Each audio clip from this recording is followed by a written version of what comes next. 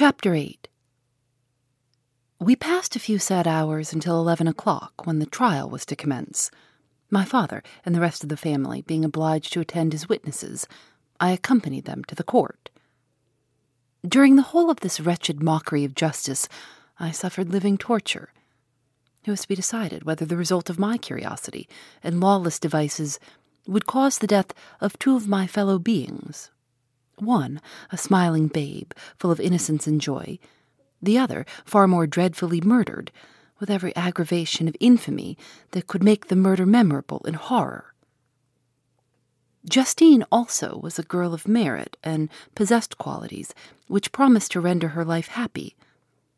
Now all was to be obliterated, and I the cause. 1,000 times rather would I have confessed myself guilty of the crime ascribed to Justine, but I was absent when it was committed, and such declaration would have been considered as the ravings of a madman. The appearance of Justine was calm. She was dressed in mourning, and her countenance, always engaging, was rendered by the solemnity of her feelings exquisitely beautiful. Yet she appeared confident in innocence, and did not tremble, although gazed on and execrated by thousands, for all the kindness which her beauty might otherwise have excited was obliterated in the minds of the spectators by the imagination of the enormity she was supposed to have committed. She was tranquil, yet her tranquillity was evidently constrained, and as her confusion had before been adduced as a proof of her guilt, she worked up her mind to an appearance of courage. When she entered the court, she threw her eyes round it, and quickly discovered where we were seated.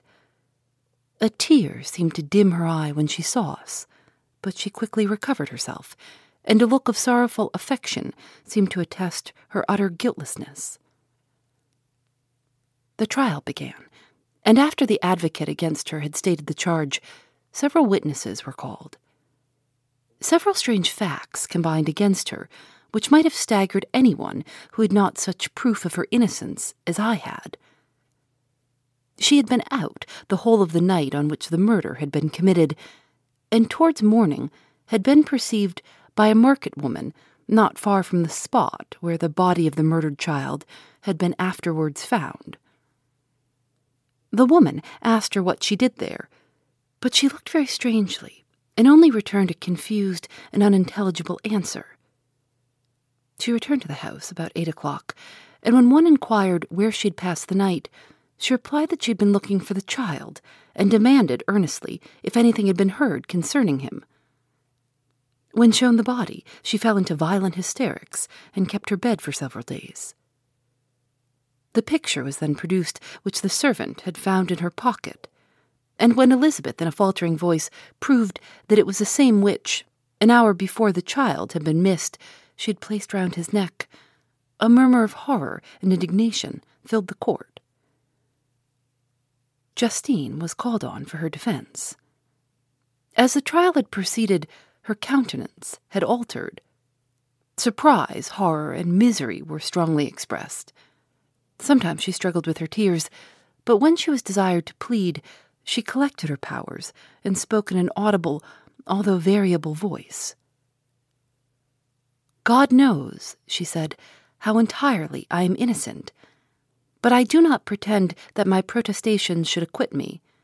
I rest my innocence on a plain and simple explanation of the facts which have been adduced against me, and I hope the character I have always borne will incline my judges to a favorable interpretation where any circumstance appears doubtful or suspicious."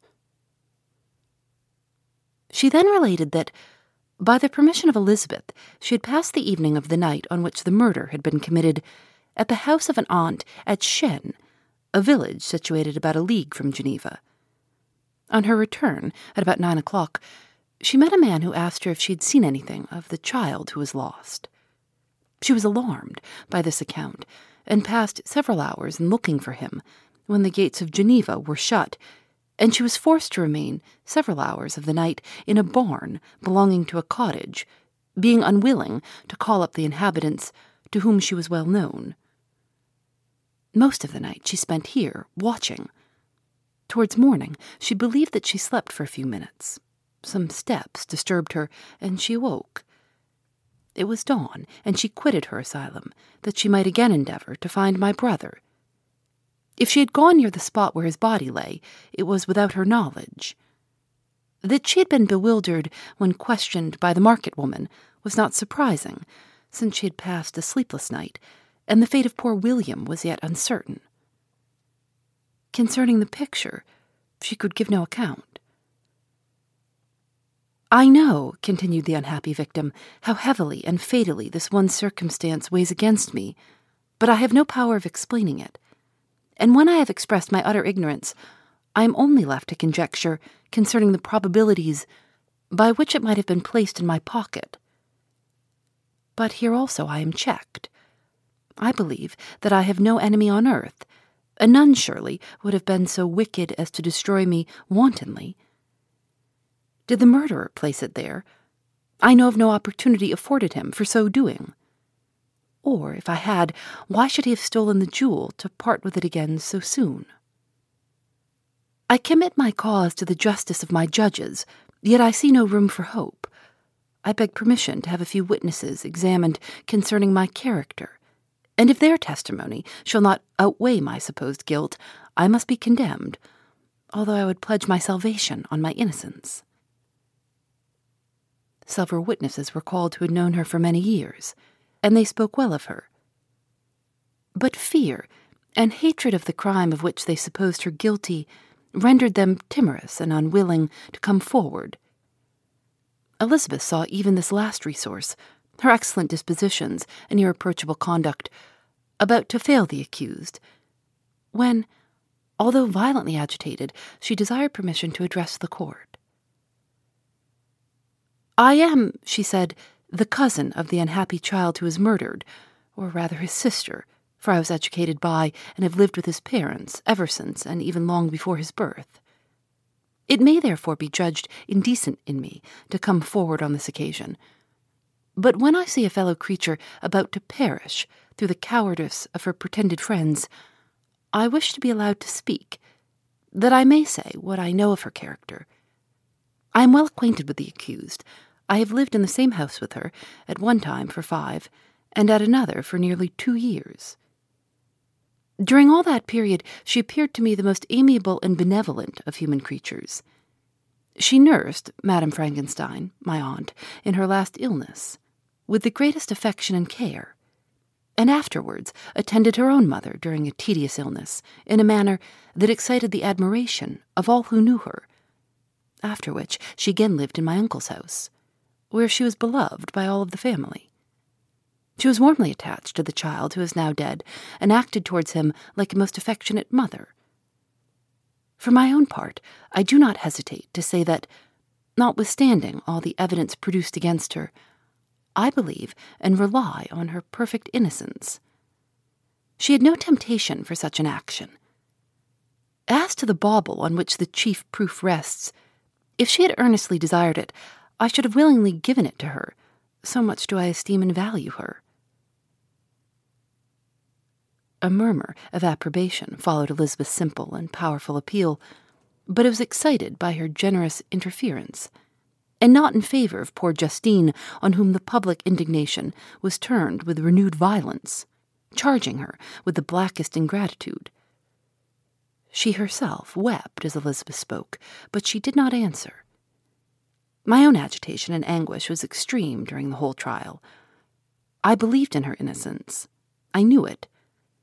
Could the demon who had, I did not for a minute doubt, murdered my brother also in his hellish sport, have betrayed the innocent to death and ignominy? I could not sustain the horror of my situation, and when I perceived that the popular voice and the countenances of the judges had already condemned my unhappy victim, I rushed out of the court in agony. The tortures of the accused did not equal mine. She was sustained by innocence, but the fangs of remorse tore my bosom and would not forego their hold. I passed a night of unmingled wretchedness. In the morning I went to the court. My lips and throat were parched. I dared not ask the fatal question, but I was known, and the officer guessed the cause of my visit. The ballots had been thrown, They were all black, and Justine was condemned. I cannot pretend to describe what I then felt.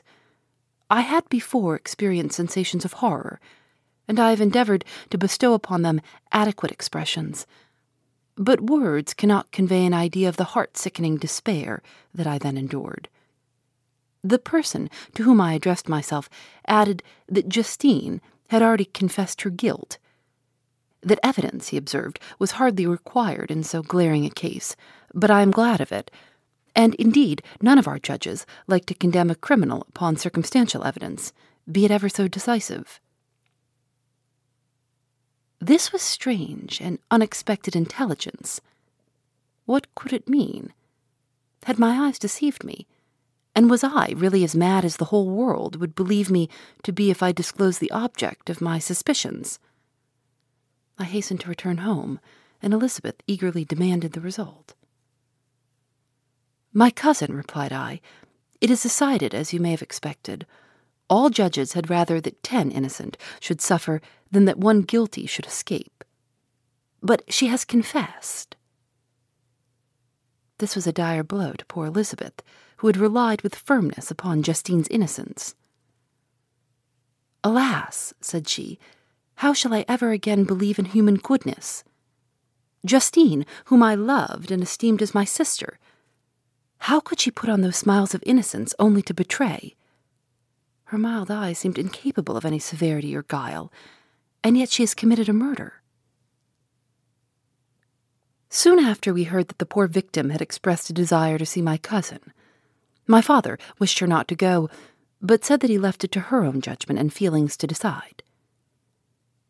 "Yes," said Elizabeth, "I will go, although she is guilty, and you, Victor, shall accompany me. I cannot go alone." The idea of this visit was torture to me, yet I could not refuse. We entered the gloomy prison chamber and beheld Justine sitting on some straw at the farther end. Her hands were manacled, and her head rested on her knees. She rose on seeing us enter, and when we were left alone with her, she threw herself at the feet of Elizabeth, weeping bitterly. My cousin wept also. "Oh, Justine," said she, "why did you rob me of my last consolation? I relied on your innocence, and although I was then very wretched, I was not so miserable as I am now."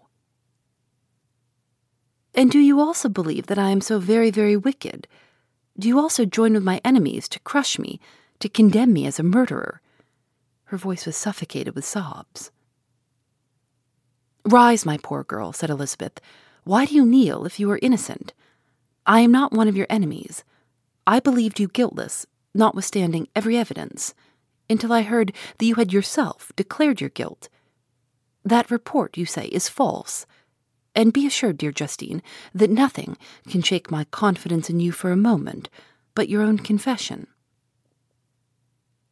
"I did confess, but I confessed a lie. I confessed that I might obtain absolution. But now that falsehood lies heavier at my heart than all my other sins. The God of heaven forgive me. Ever since I was condemned, my confessor has besieged me. He threatened and menaced until I almost began to think that I was the monster that he said I was. He threatened excommunication and hellfire in my last moments if I continued. Dear lady, I had none to support me. All looked on me as a wretch doomed to ignominy and perdition. What could I do? In an evil hour I subscribed to a lie, and now only am I truly miserable."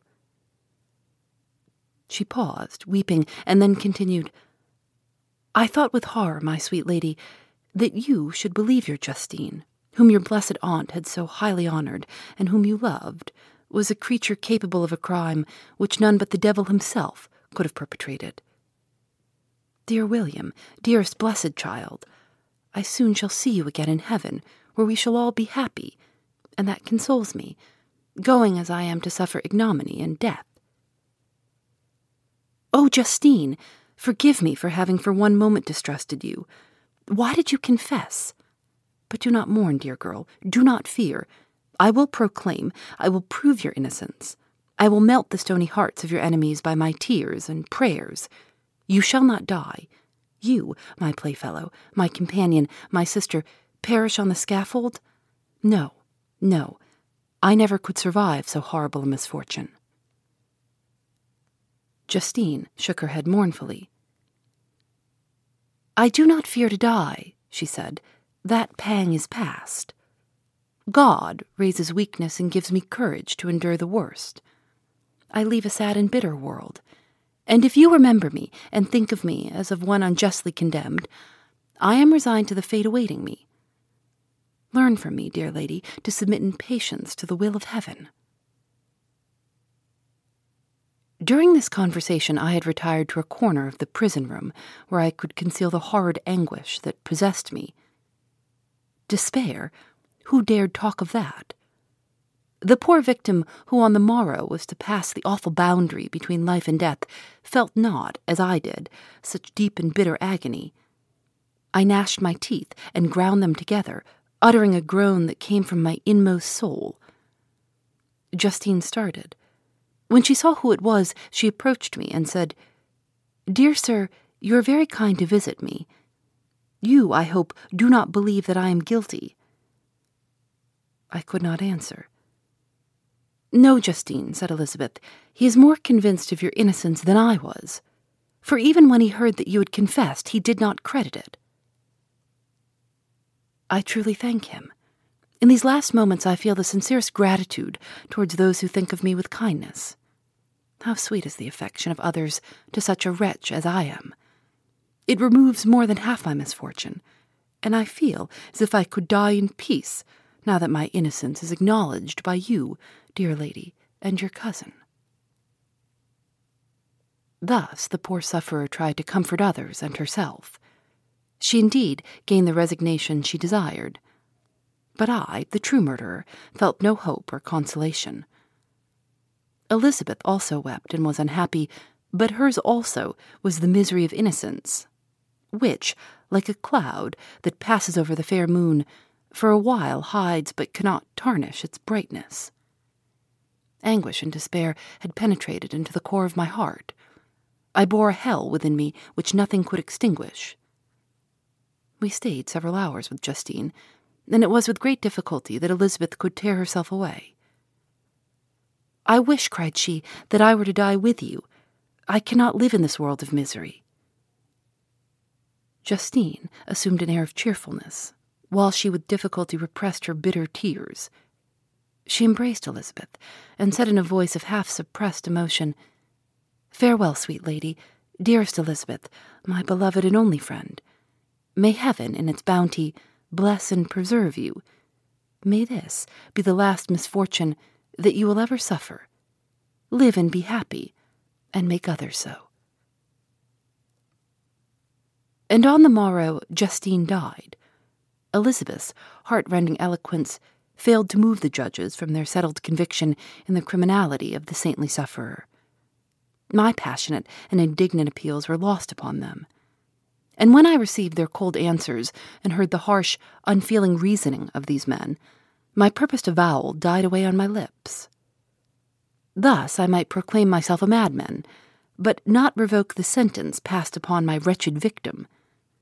She perished on the scaffold as a murderess. From the tortures of my own heart, I turned to contemplate the deep and voiceless grief of my Elizabeth. This was also my doing, and my father's woe, and the desolation of that late, so smiling home, all was the work of my hands. Ye weep, unhappy ones, but these are not your last tears.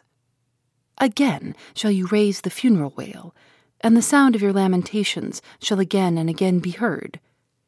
Frankenstein, your son, your kinsman, your early, much-loved friend, he who would spend each vital drop of blood for your sakes, who has no thought nor sense of joy except as it is mirrored also in your dear countenances, who would fill the air with blessings and spend his life in serving you.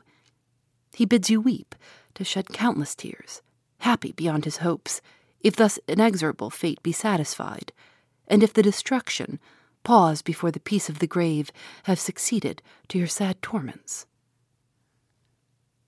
Thus spoke my prophetic soul, as, torn by remorse, horror, and despair, I beheld those I loved spend vain sorrow upon the graves of William and Justine, the first hapless victims to my unhallowed arts. Phoebe Reads a Mystery is recorded in the studios of North Carolina Public Radio, WUNC.